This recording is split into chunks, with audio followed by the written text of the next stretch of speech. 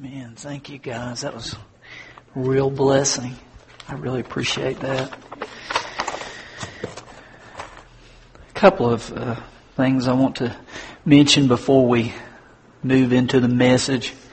There was a play, VBS is around the corner, summer is here, and guys, we don't have a director in place, and at this point, just seek your heart. The kids certainly are a blessing. They matter to us. And so just keep that in prayer. God leads. Yeah, Becky. Okay, thank you, Becky. Becky's got a heart. I appreciate it. So let's keep that in prayer. That's such an important part of the body here. And also, I got an email this morning that Ron's mother died yesterday. Ron Gilbert's mother, our associational missionary. So in a moment we'll have our scripture reading, but we want to lift up that family in prayer too. But let's turn to Mark chapter 5. Read the first 11 verses, and we'll ask when you find those to stand in God's honor. So I'll read from the text this morning.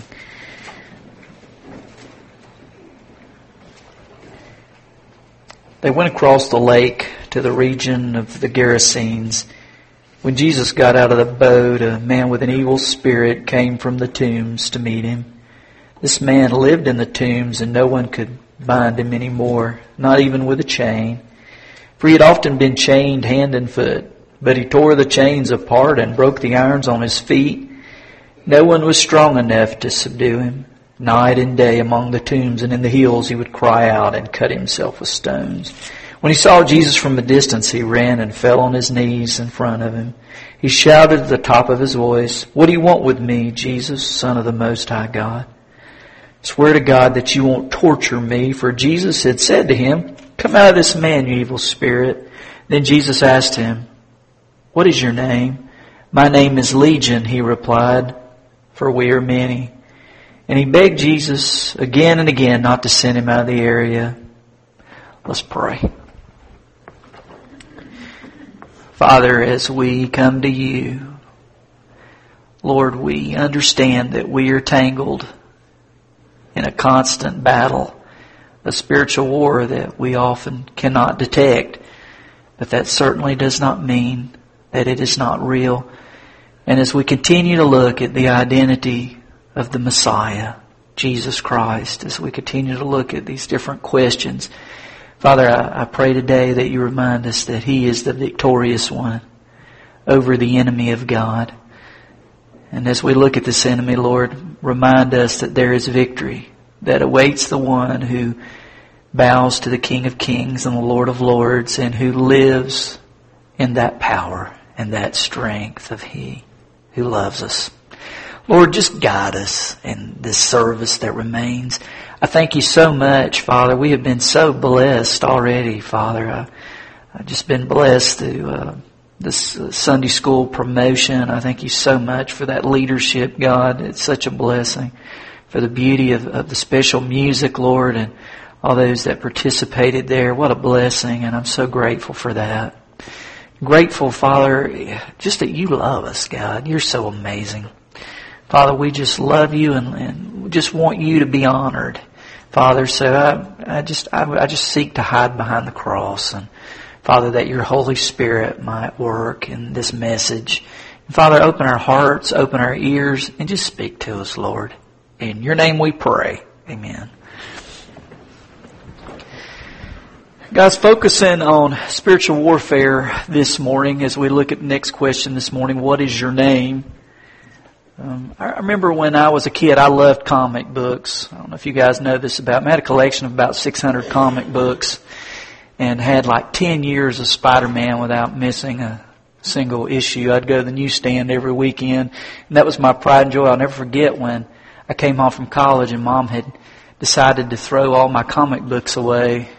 I'm still in mourning over that. It's been years ago. I remember one particular comic. You guys are familiar with Casper the Friendly Ghost and Wendy, the little witch, and had also part of that comics was a little guy named Hot Stuff, who was a little devil that would run around. And he had the horns and, the red suit and everything, but he was just kind of cute. He didn't really hurt people.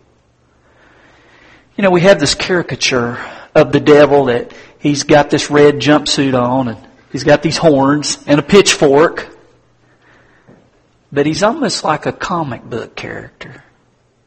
Not really someone to fear or to worry about. Where did that originate from, that whole idea?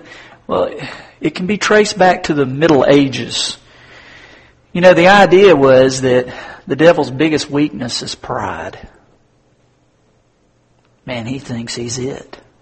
And so what better way to strike out at someone filled with pride than to mock them, to make fun of them, to ridicule them. And so the greatest ridicule in that day was the idea of the court jester, was the idea of what was considered to be ridiculous. And so it was actually a way to try to torment the evil one who wanted to destroy people. But we've lost all sense of that in common day, and now it's just some idea of, that's just a stupid legend. Not real. Guys, the devil is real, and he's smart. He's a lot smarter than we are. And we need God. In order to be victorious, in order to overcome, we need God's help because we can't do it on our own. I want to read to you just a real short section from C.S. Lewis's book, The Screwtape Letters. If you ever have a chance to read The Screwtape Letters, or if you have read it, what a deep book. Lewis wrote this book actually from the angle of an uncle demon trying to teach his nephew how to tempt and entice Christians away from God. So anyway, I want to read a little excerpt here from one of those letters in that book. My dear Wormwood, I wonder you should ask me whether it's essential to keep the patient in ignorance of your own existence. That question, at least for the present phase of the struggle, has been answered for us by the High Command. Our policy for the moment is to conceal ourselves. Of course, this has not always been so. We're really faced with a cruel dilemma. When the humans disbelieve in our existence, we lose all the pleasing results of direct terrorism. And we make no magicians. On the other hand, when they believe in us, we cannot make them materialists and skeptics. I do not think you'll have much difficulty in keeping the patient in the dark. The fact is that devils are predominantly comic figures on the modern imagination will help you. If any faint suspicion of your existence begins to arise in his mind, suggest to him a picture of something in red tights and persuade him that since he cannot believe in that, it is no textbook method of confusing them, he therefore cannot believe in you. He's far more than a red-clad clown. So what are we to believe about the evil one? What truths are available to us? First, he wants us to believe that he's a nobody. But he is a somebody. He's somebody that wants to destroy you, and he has a relentless pursuit of you. Listen to 1 Peter 5:8. Be self-controlled and alert. Your enemy, the devil, prowls around like a roaring lion looking for someone to devour. He wants to devour you. Just like that song, I appreciate so much that was sang. He wants to destroy families. He wants to see people crumble. He wants to see us fade. He wants to see us compromise. He wants to see us fall apart and miss God's best. He's like a roaring lion looking for the opportunity to pounce upon people and to bring misery. That's his heart, guys. He's not a comic book character. He's real. But he's not all powerful. He wants us to believe that he's God's equal, that he's all evil and God's all good, but he's not all powerful. He is a created being. And he can't be everywhere at the same time, even though that's what he wants you to believe. He doesn't have that kind of strength, that kind of power, but he's always alive and he's always at work. Because he has a demon army that's well organized and that watches us carefully and knows how to trip us up, guys. He's smart. He's depicted as an angel of light in the Scriptures. He's not some guy in red tights with a pitchfork. But he's a guy that knows how to draw you in. He knows what you like. He knows how to tempt you. He knows how to pull you toward Him. And you can't play games with Him. But yet His power is limited. We don't have to be under His control. We don't have to listen to His lies and His deceptions. I love from Martin Luther's song, "A Mighty Fortress is Our God." This is the third verse Luther wrote. "And though this world with devils filled should threaten to undo us, we will not fear, for God hath willed His truth to triumph through us. The prince of darkness grim, we tremble not for him. His rage we can endure, for lo, his doom is sure. One little word shall fail him." There's complete victory through Jesus Christ. Now, I want to look this morning in Mark 5 at an account of one who was imprisoned by the devil. Trapped, possessed, filled with the evil one. It's a hopeless, desperate case. Look with me in Mark chapter 5. The first couple of verses, we learn about him. First it says they went across the lake to the region of the Gerasenes. It's interesting, as you look at this scripture, if you look at the context here, there's reason to believe, because of the timing of the situation, that this happened at night. You know, things are scarier in the dark when you can't see clearly. I remember as a kid walking at night and feeling like somebody's following me. And just kind of, feeling like it's right behind me, coming closer. It was a time of night, and look what we read about the scriptures. That Jesus got out of the boat, and a man with an evil spirit came from the tombs to meet Him. He was living in the tombs among the graves in a creepy, desperate place. He lived in the tombs. No one could bind him anymore, not even with a chain. He was out of control. He was miserable. Verse 4, "For he had often been chained hand and foot, but he tore the chains apart and broke the irons on his feet.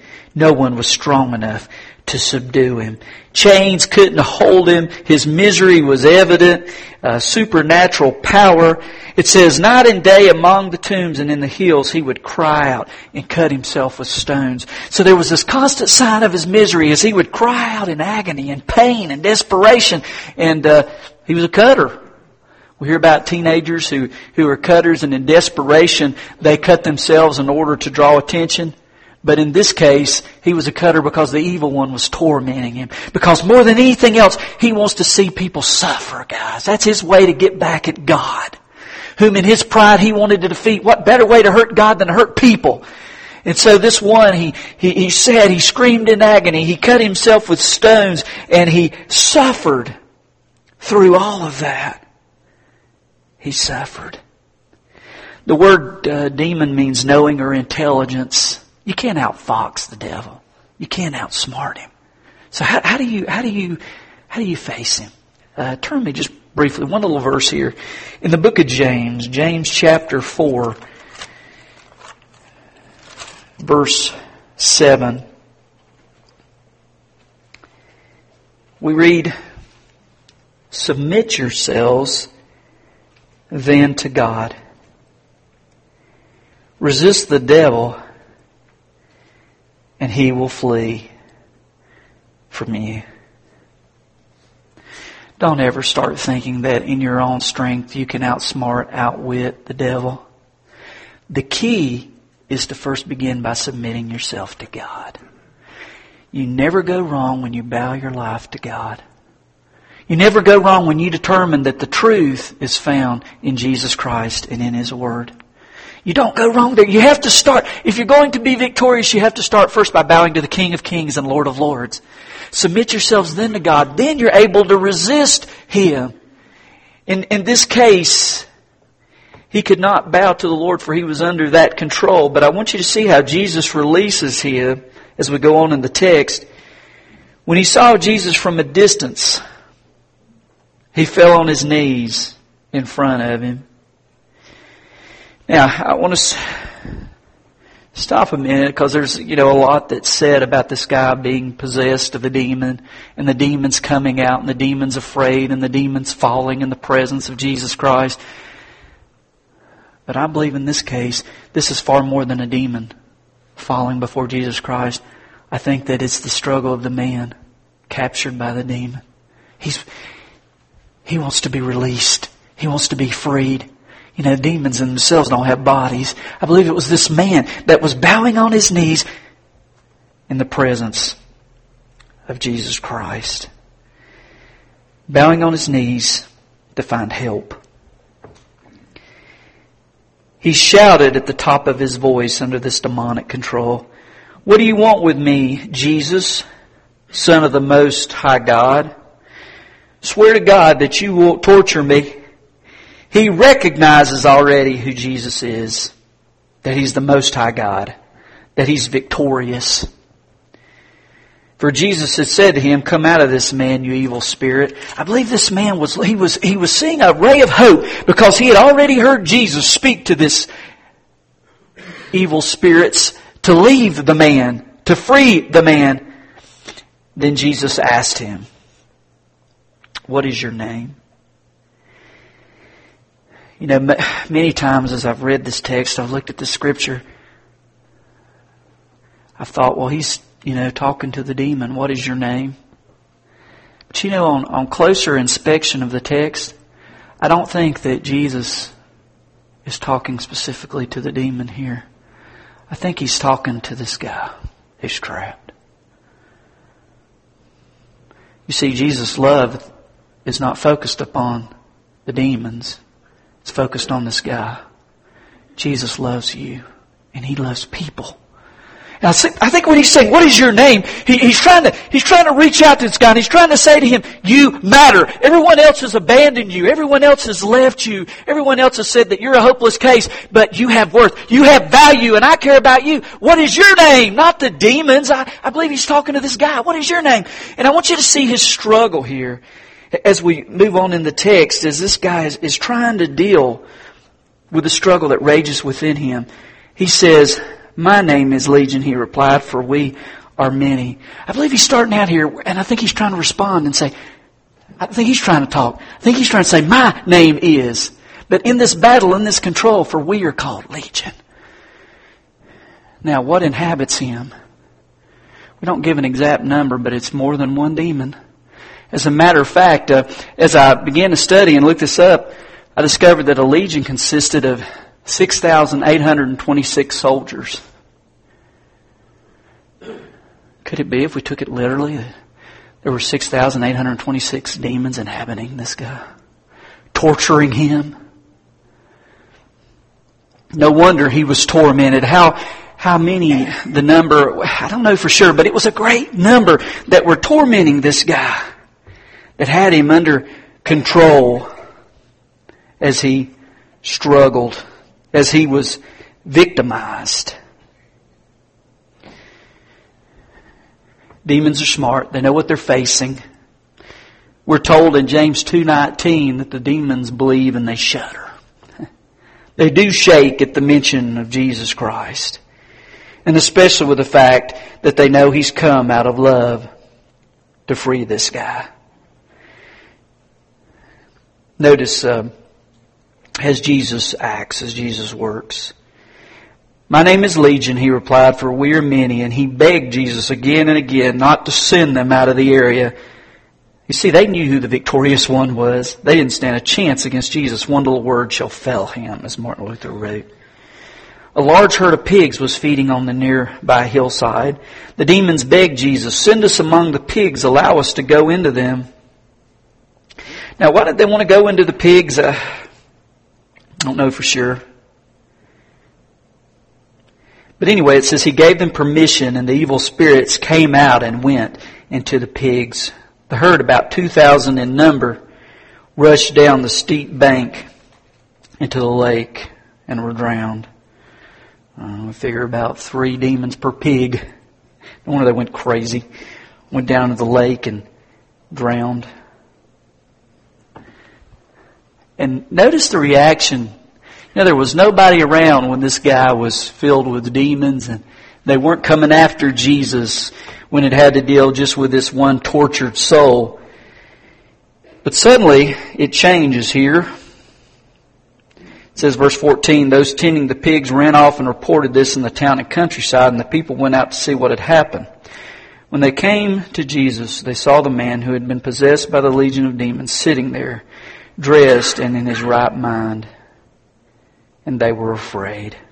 Those who had seen it told the people what had happened to the demons-possessed man and told them about the pigs as well.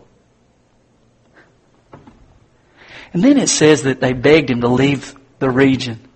And at first you look at that and you say, what? Here was a guy that was crazy. He was tortured. And he's sitting there in his right mind, clothed.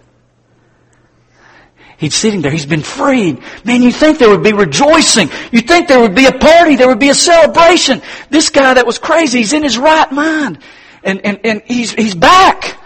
Let's bring his family in. Let's celebrate. But that's not what happened. They asked him to leave. And I think the reason is because the focus wasn't on this guy being restored, but the loss of the pigs. The loss of wealth. Isn't it funny when money gets involved, how people are controlled and changed? Matter of fact, this happened in Acts 17. Turn there with me briefly. It's not the first time that Jesus was asked to leave an area, or the power of Christ leave an area. We read about a girl who was filled with a spirit, and she followed Paul around, and following them around, she would yell out, "These are of the Most High God." And in yelling that out, finally Paul just got exhausted by that. And he said to leave. And when the demons left her, they became angry and they attacked Paul and his companions. Why did they attack Paul and the companions? Actually in Acts 16. It's because they lost their money tree.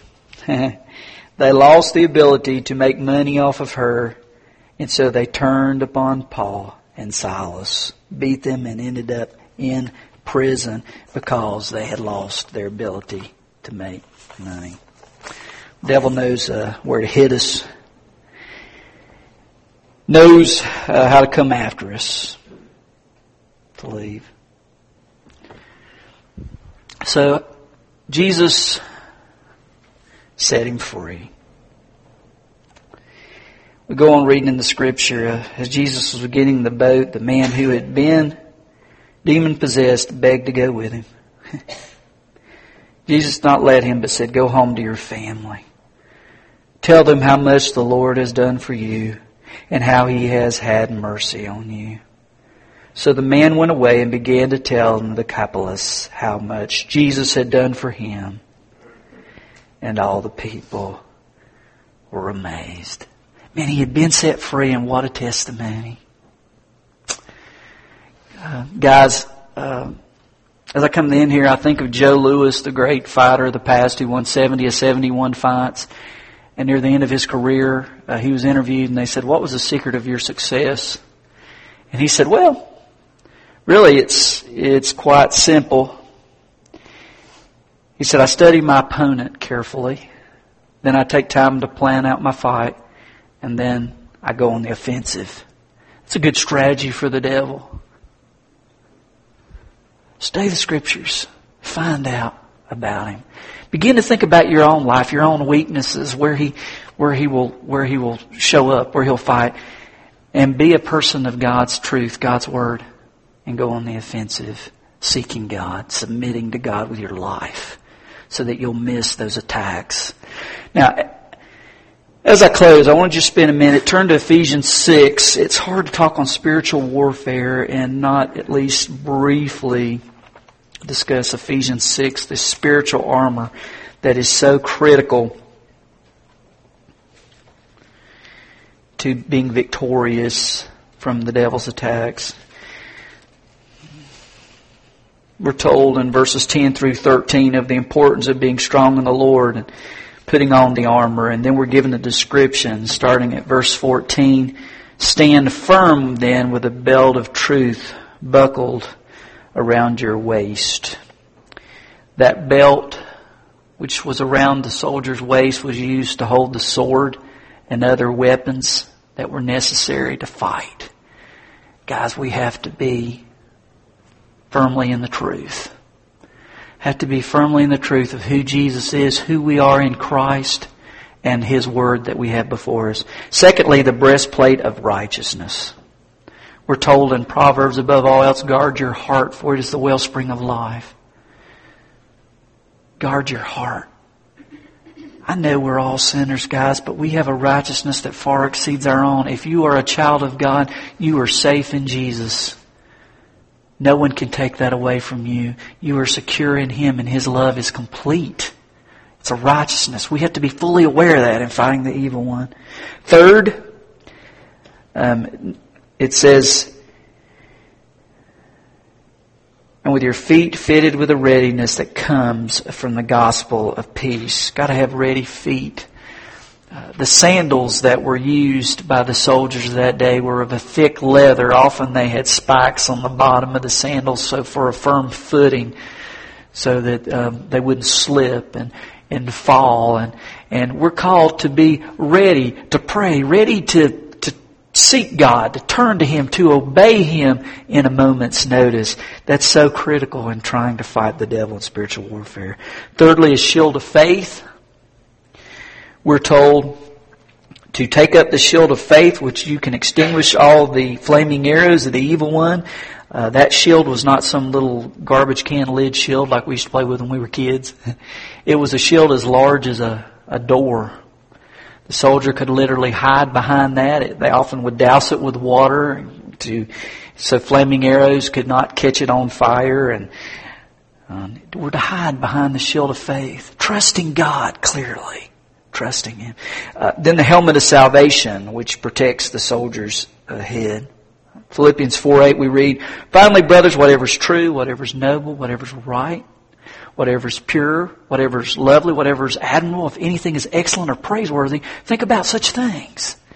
To take the helmet of salvation, and may our thoughts be upon God and His truth. Then there's the sword of the Spirit, the only offensive piece of armor that is mentioned, which stands for God's Word. We need to be a people of the book, resting upon His promises, trusting Him. And then lastly, though not specifically mentioned as a part of the armor, pray always.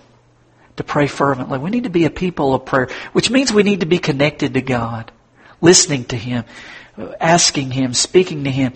We need to be connected to Him, not disconnected from Him. And of course that's what the devil wants to do. He wants to disconnect us from Him. We need to be connected, guys.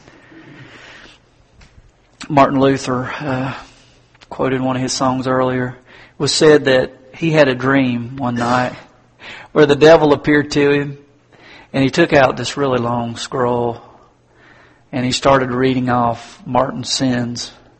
And wouldn't that be fun? He started reading off all these sins and, what could Martin do? And then came a second scroll and a third scroll, and this is getting old, All these sins are coming out, and what does Martin Luther do? So finally, after he sits there, he's tortured, he's sweating. He gets to the end of it, and the devil looks at him, gives this wry smile, and says, what do you have to say about that, Martin Luther? He said, you are absolutely right. But just remember, you need to write by every one of those sins, cleansed by the blood of the Lamb. Do you know Christ? Guys, we're all messed up. But do you know there's forgiveness available? That's why we're here. We want to pass that message. that although we are in a battle, an eternal battle, we have an eternal Savior who's victorious. Don't leave here and miss that. Let's pray. God, thank you for an opportunity to be reminded of Jesus Christ as we're in this cosmic battle, spiritual warfare.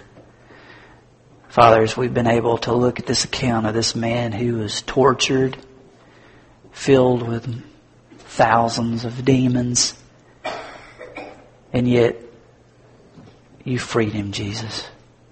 You're still in the business of freeing people. None of us have to live under any kind of control or prompt or temptation or vice that is opposed to you, O God. Father, give us an awareness of your victory, to live in your victory. And Father, if there's somebody here who, for whatever reason, just has not clung to the victory of the cross, has not trusted that victory and found freedom because you are freedom, Jesus, then I pray that this be the time for that one to find the freedom. Because either we're under God's control or we're under the devil's control, and there's really not middle ground. So Father, I pray that you help us find the freedom that comes in Jesus. That control. God, thank you for an opportunity to be here today. We've been so blessed. And just help us in this moment to respond to you, God, the victorious one. Because you care about our names. What is your name? You care about each of us. You care about our names. You want us to be free. You want us to enjoy the fullness that you've provided. And God, I pray that there be a response today in each heart that we would say yes to you. God, work. In your name we pray. Amen.